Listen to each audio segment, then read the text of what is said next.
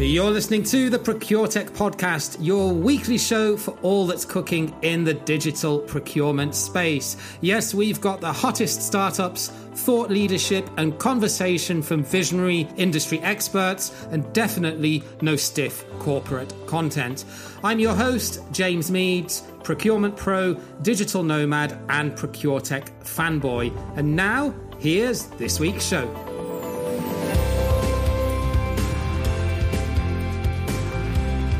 Yes, welcome to another episode of the ProcureTech podcast, where every week we bring you all that is fun, exciting and innovative in the digital procurement space.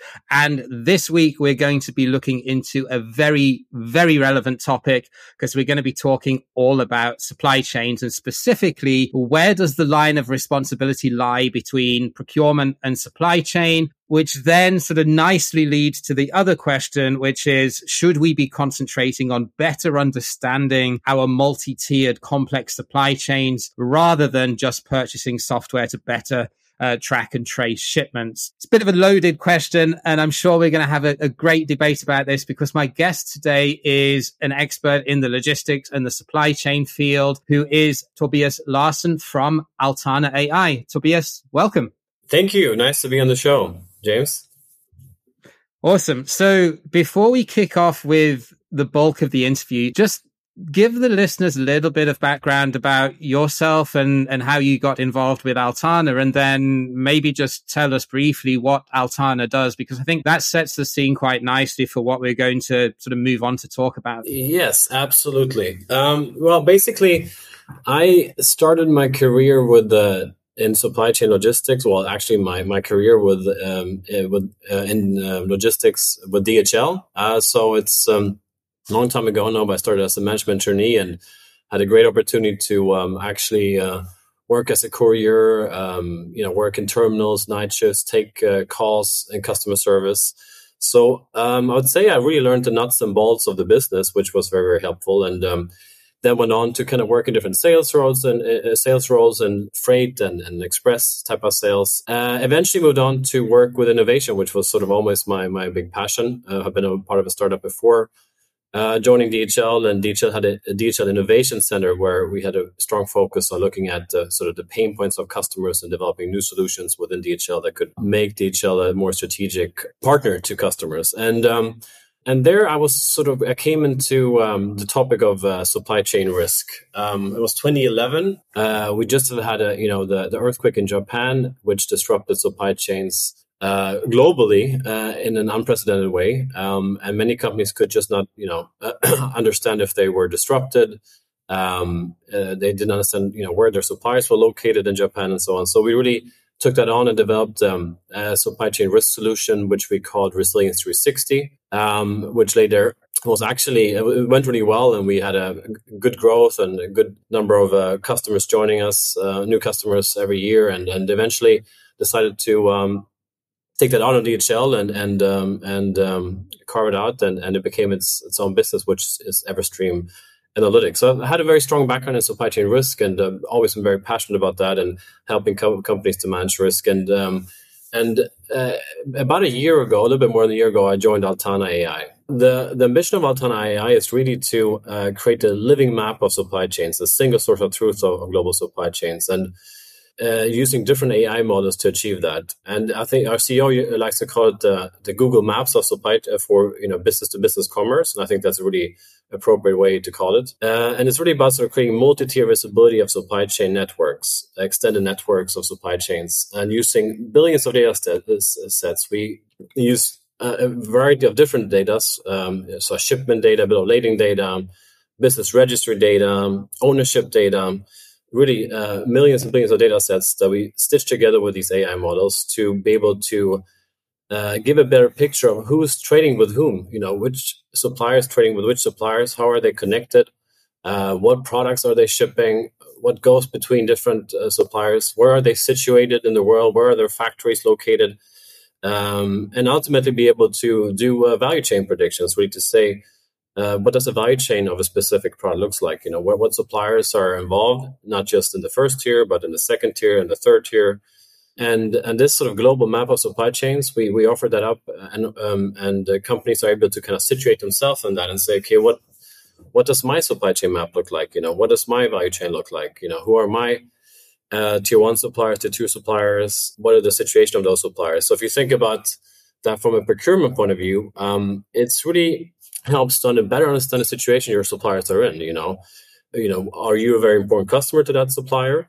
What other customers do they have? What does sort of the spread of their volumes look like?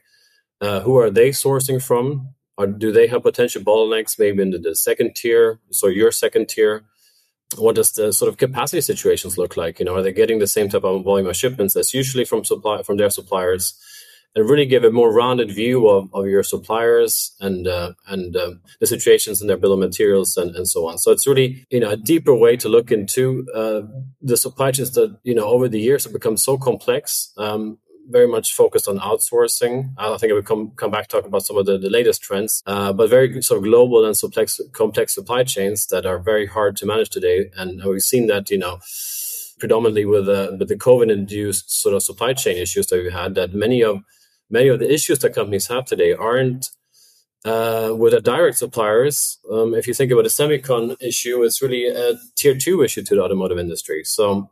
Right. Really much deeper down in the supply chain. So yeah, that's the focus of Altana, really to enhance the visibility and there's and to feed other applications in procurement and sustainability and compliance to enhance basically the visibility, which I think is one of the main issues, supply chain visibility in terms of managing risk in supply chains today.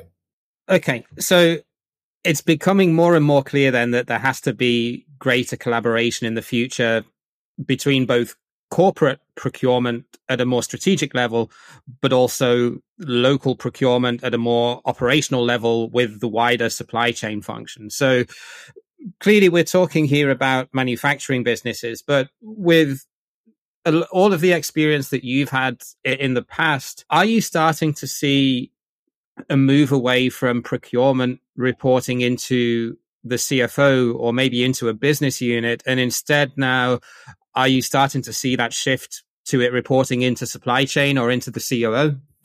Yeah, I would say so, definitely. So I think we all can sort of, or many of us can subscribe to the sort of notion that procurement has sort of a bit of this policing character over it, right? So it's responsible for defining requirements, then making RFIs, RFQs, selecting the supplier that has the best value to against the cost and so on. And it's been a very sort of strict process, I guess, in many companies, and for good reasons. But I would really much say, in terms of what's happening in the market space today, looking at some of the trends. Some people like to call it the new supply chain normal. I think we'll see that, this new supply chain normal with bottlenecks, these capacity shortages, these transportation issues that we've seen, and in the latest Ukraine-Russia issue, that, it's really going to take some while until we get back to some like it was before, where you could have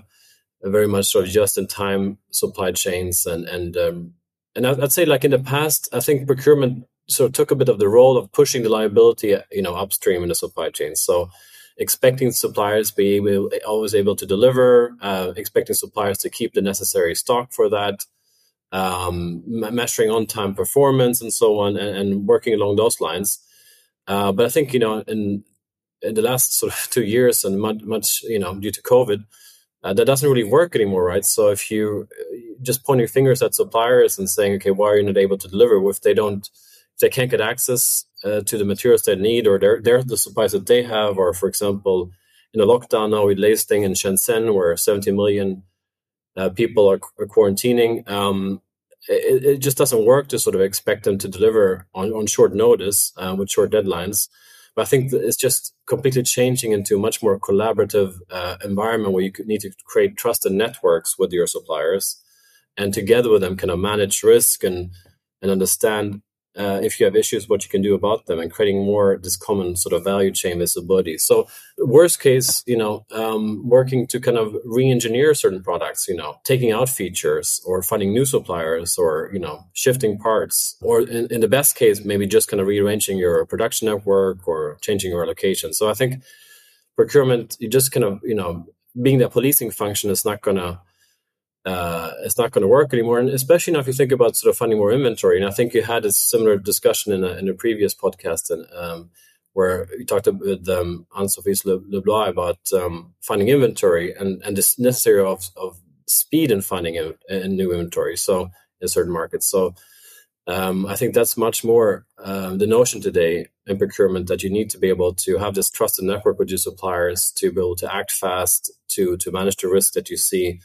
to avoid the over dependency on certain suppliers in the network. So yeah, I would very much agree that procurement is going to be much more strategic and it sort of needs to be much more nimble, being able to work with different scenarios, and also being able to support maybe if there's a nearshoring activity going on in your company, or sort of a regionalization of supply chains, that it's just going to be changing much faster. And I guess I'm talking predominantly, as you said, a little bit for manufacturing supply chains and so direct spend, but that's sort of the world that I've been living in the last couple of years. Hey, so just a quick interlude to let you know about procurementsoftware.site. This is a new website that I recently launched to give you, the listener, a free-to-access, intuitive guide to digital procurement technology. You can filter on a multitude of different criteria and pick out a short list of procurement software solutions that are relevant to your business and your needs in less time than it takes to boil an egg. No corporate subscriptions, no complex jargon, and definitely no pay-to-play model. We are a completely transparent, open book, and we really want to get your feedback on what we can really do to make this user experience better and constantly improve, so as we're providing value to you. Check out procurementsoftware.site, and now let's get right back to this week's podcast. And in fairness, Tobias, I think that's where the majority of supply chain risk is going to come from. I mean, yes, you need to. I would include things like spare parts and operating supplies within that segment as well. But we're not really talking about toner for the printer or anything like that. It's really around anything that you need to run your production plant. So yeah, I think we're on the same page there. I'm glad that you mentioned nearshoring, because that's something that I would like to expand on a little bit more. So the most extreme example of managing risk is just to say, okay, let's nearshore or onshore our whole supply chain to the extent that you can. I mean, you can't source rare earth metals from most European countries, for example, or tropical fruit or cotton. But let's just say, for practical purposes, your goal is to nearshore or onshore as much of your supply base as you can. On the one hand, I guess you're still not going to eliminate all of your risk by doing that. But then if I flip it and sort of ask the other extreme of the question, could you, through a software platform like Altana or other competitive software that's out there, still maintain the complexity that you have in your supply chains today, with a very globalized supply chain, and minimize that risk to a bare minimum? Or is it kind of a mix between both approaches that most companies will probably follow going forward? No, I think you'd see like a balance between nearshoring and still sourcing from far away. I mean, yes, of course. I think now the sort of the emphasis is on nearshoring and reducing the very long supply lines that many companies have had, and I think that's fair to look at that. I mean, it's also become a little bit of a national interest to be able to make sure that there's more nearshoring of very critical things like semiconductor, for example, bringing that closer to your market. But I think it's, I think, what we work with in Altana.ai is really the notion of trusted networks, really to, whether you nearshore or shore from far away, to be able to just virtually integrate your supplier in a better way into your network and be able to just create better models for trust and understanding where the issues are quicker. So it's been much more sort of a closed book sort of business before. So I think if you are able to better detail your value chain, it has a lot of merit in that, in terms of seeing things, further ahead, being able to anticipate, even with price spikes we see in nickel, for example, now being able to manage that in a better way by understanding your exposures to that and working with your supply base on it. So even if you have far away suppliers, just integrating them closer to your business and understanding the role that they have. I think, in many cases, it also means just having more inventory, right, than you had before. So I think, nearshoring is definitely the trend, but it's not the complete solution.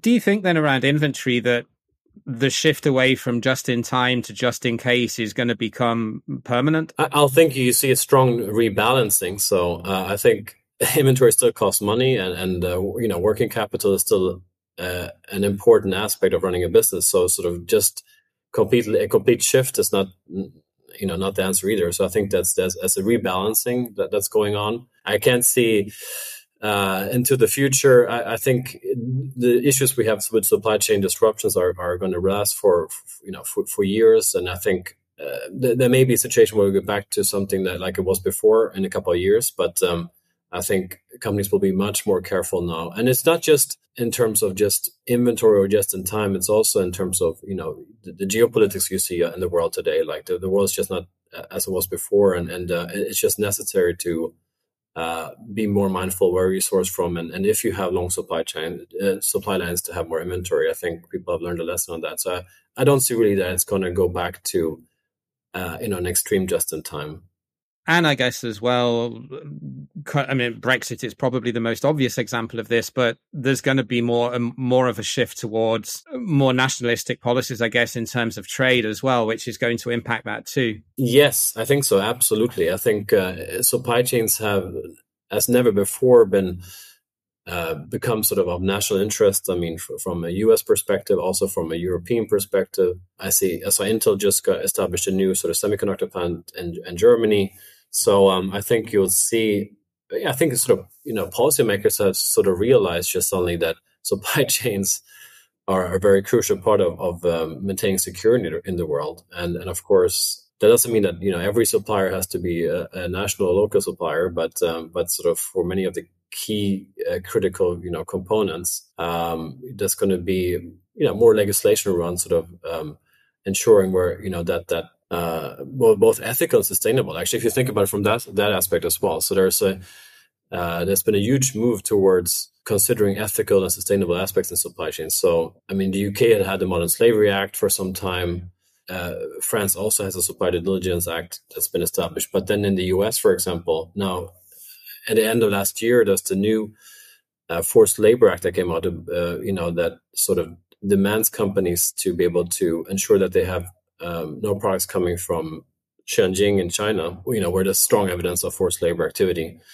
That's in the cotton in the cotton production, right? Predominantly. Yes, cotton is tomatoes. It's polysilicon, so it's really sort of three main commodities. But the act really says that you have to prove that your supplies or your products coming from there are not part of forced labor activity. So the proof is on the company, right? And so you're guilty until proven otherwise. We have this new supply chain law as well now that's just come into force in Germany too, which now puts the responsibility, as far as my understanding of it is, on the end manufacturer to be responsible for their second and third tier suppliers too. Yeah, absolutely. So I mean, this is going to come in Germany is going to come into effect 1st of January 2023. So companies are really now kind of gearing up to that and saying looking at what they need to do. I mean, it's clear that just having sort of some supplier code of conduct that you pass on to your suppliers is not going to work anymore. So you need to have an active risk management process, not just a policy, but a process that where you do actually look at, your supply base, your suppliers. And even if there is sort of, even if you, if there's accusations of some activity or some journalist claims that you're part of an illicit supply chain in the third or fourth tier, you have to prove that you're not. So you have to really be able to create that kind of value chain visibility, then sort of on the fly and make sure that, well, if you're part of it, to provide evidence of remedy quickly.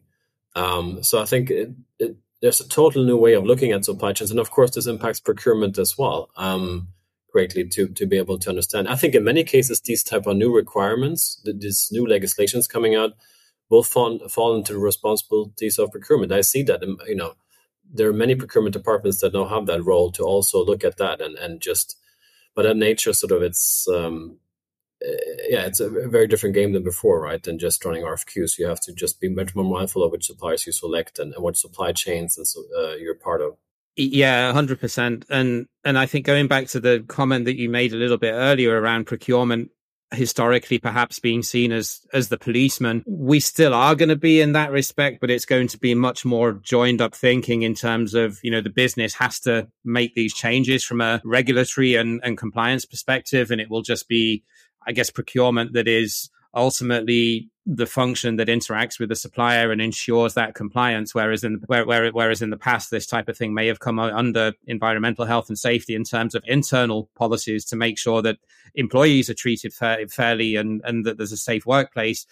This type of regulatory compliance is now going to be, I guess, probably, we don't know, but most likely the responsibility of procurement to ensure that suppliers comply to the legislation and that the companies have the documentation, further to the point you made, that to prove that if there is an investigation, to prove that they're innocent and that they're compliant. Which kind of then leads me nicely on to what I was going to move on to next, which is, should we still be focusing on software that tracks cargo so as you can, monitor where things are in your supply chain? Will there still be a need for that? Or if we concentrate on better understanding our multi-tiered supply chains, do you think the need for that would to a large extent go away? Because I guess the reason why I'm asking that is tracking cargo is very reactive, isn't it? Yes, it flags when you've got a problem and if something's going to dock in the port later than you expected, but it doesn't solve the problem, does it? That if you haven't got parts, you can't produce anything.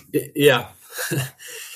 Yeah, surprise, surprise. I would definitely argue for that. I mean, that there's been an overemphasis on tracking cargo and looking at ETAs, and there's been a lot of innovation in that space and huge investments going towards businesses, startups, covering that sort of aspect, sort of looking at ETAs, when will something arrive. I think companies can, in many areas of their business now can predict on the hour when something will arrive and get delays. And I'm not saying that that's not important. That's very important, especially in the environment we're in with the huge variability on shipment times currently with the port congestions, maybe easing a bit now. But I think that is definitely something that companies should focus on. But if you look on where you put your investment and how you divide your investment on different activities, I think there's been an underinvestment on understanding your value chain. Like if you look at some of the statistics, McKinsey has a really nice study about this, and with a large number of companies involved, and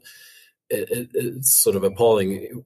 I think it's 20% know something about their tier 2 of companies asked, and it's like 3% know something about their tier 3, and then adding to that, sort of most disruptions, I would argue, more than 50%, they don't occur from your, between your direct supplier and yourself, your production sites, but actually in the lower tiers and the sub tiers of the supply chain. So I definitely think that, companies would gain much more value of that type of visibility in this new environment we're in as well. Like if you think about the commodity price spikes, understanding, to what degree you will be impacted to that, what you need to do in terms of your pricing strategy, and your bill of materials. I think that's definitely what I would argue. And actually, there's also another study, I think, by Accenture showing that if you look at your supplier base and if you look at your tier 1 suppliers, you would probably expect to have 7 to 17 times more suppliers in your total supply base across all tiers that are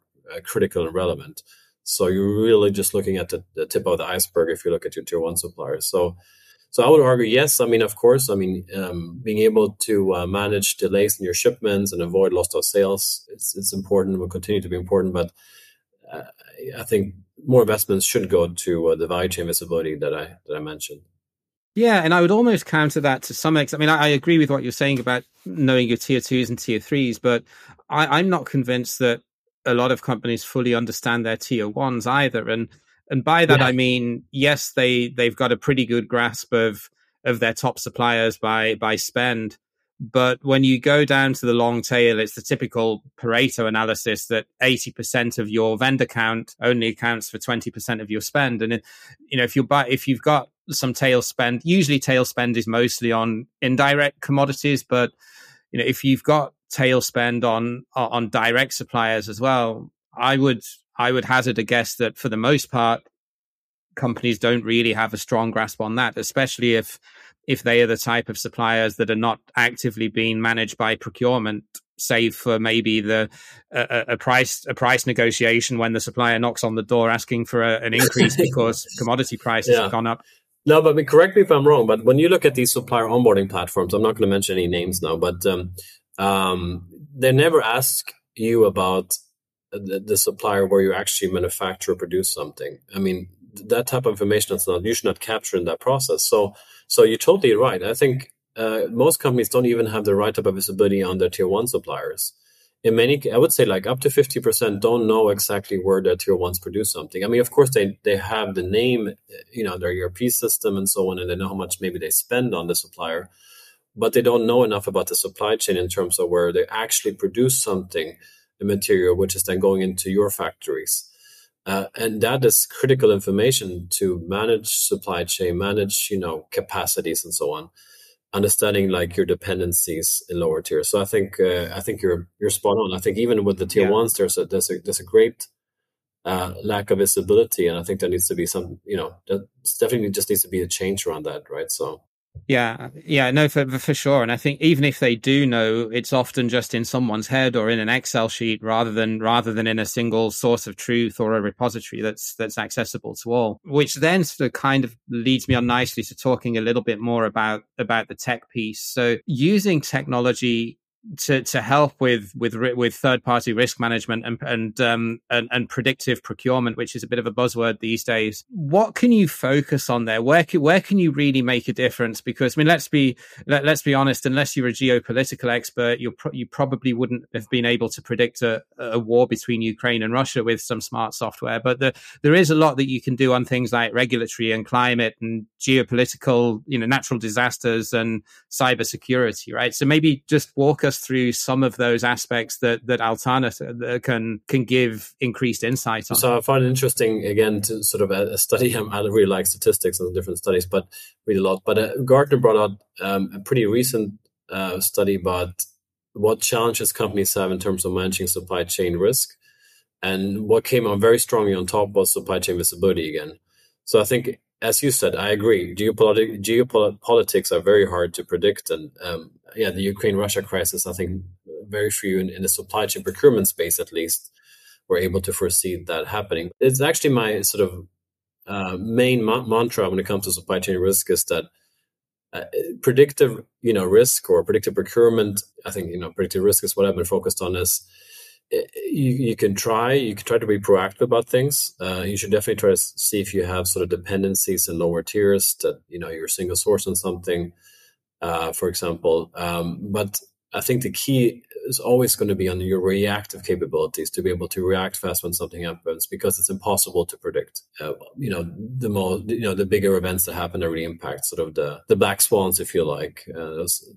So I think having supply chain visibility is what I would argue is the key thing. Even in the situation with Ukraine, Russia, which of course, most of us humanitarian crisis and looking at supply chains is really a secondary thing. But of course, we still need to keep our supply chains kind of running. And I think many companies would look at, their ERP systems and say, okay, well, we have very limited Russia-Ukraine exposure. But again, like if you think about the second and the third tier, we usually see a 10x more suppliers in the second tier, and then that continues in the third tier. So if you think about some of the commodities coming out of Russia, like, nickel, alumina, titanium, palladium, neon gas from Ukraine, steel in the wider sense, are very critical components in so many different products. So I would really argue that sort of, being able to understand now your dependency on a situation like that is the critical thing. And then there are many different things you can do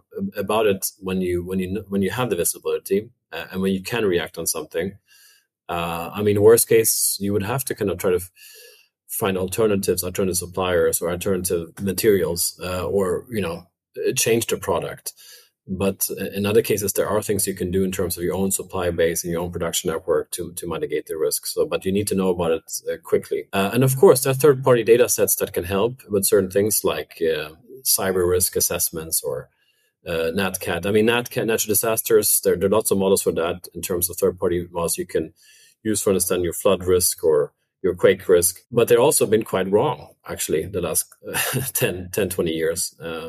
Probably due to climate change, right? So I don't know if it helps you or what was the answer you were looking for, but I would argue that sort of it starts with sort of the visibility, and then some of the third-party data sets can be helpful, but the key is the visibility. So what do you think then is preventing companies from investing in this kind of technology? Because it sounds on balance like a no-brainer, doesn't it? Because I think most sensible people would admit that this sort of VUCA world is here to stay for the foreseeable future. So why aren't companies banging down your door to invest in this type of thing? Is it just they don't have the capabilities, or they don't understand the tech that's on the market, or do they genuinely not see the need or the urgency? Great question. I mean, I've been in this space for so long, since 2011, so I can tell you it was even much harder before COVID. But there was a steady uptake. Right. I mean, as I said, like with the Resilience 360, we had more and more customers every year, and we grew nicely. But often then, before COVID, it was all about cost, right? I think in supply chain and procurement, the same, just finding the cheapest supplier, reducing, doing network analysis to reduce your spend somehow, optimize your cost was the focus. Of risk was, came a bit secondary. Now I think it's a totally different situation. So I think most companies, softwares in this space, are probably seeing stellar growth and a lot of uptake. No surprise. So I think some of the challenges that they have now, though, is that it's probably a little bit of lack of talent. So this is a very new topic to many. So if you think about working in procurement and then suddenly you have to work with these third-party type of risk data in terms of natural disaster type of risk assessments, like we talked about, like that's totally new data sets that maybe you're not so familiar with. It's not where you were kind of, trained to do. So I think it will take some while to understand what this is all about. And then it's a lot about the data. I mean, getting the right type of data in place. So many companies have been growing by acquisitions. So they have so many versions of SAP available, and they don't speak with each other. So they just getting, like, as we said before, just getting the visibility on their own suppliers is difficult. Just getting data and organized so you can do something with it is difficult, because you need your data in some ways organized to use some of these softwares and supply chain risk. Yeah, 100%. Yeah. So that's really what we do a lot at Altana, to kind of help companies to get data, your supply chain master data organized, so that you can then kind of situate yourself in the global map of supply chains that you created, so you can start to create some better visibility. But it takes time. And also many of these sort of things that companies have tried before, but surveys, like asking your suppliers about things, to fill out a survey on a regular basis, they just have been very difficult and often fail. So data isn't easy. It's not easy, and that's what's really required to do sophisticated things in this regard. Yeah, I would certainly agree with you on data, 100%. I think that's often an obstacle that procurement leaders maybe incorrectly put in the way to invest in tech, because there are systems out there now that can help to harmonize and clean it. It's not perfect. You will still need some human interaction to validate it, but it's a million miles away from where we were just even 5 years ago. So no, I would completely agree with you there. Final question, Tobias, if anyone would like to get in contact with you or learn more about Altana, what's the best way that they can get in touch? Well, we got a website, Altana.ai. I'm on LinkedIn a lot, so you can just connect with me on LinkedIn. So and we can take it from there.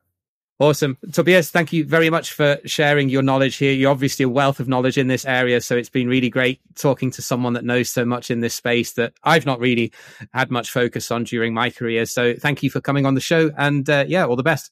Well, thank you so much. It was a great time.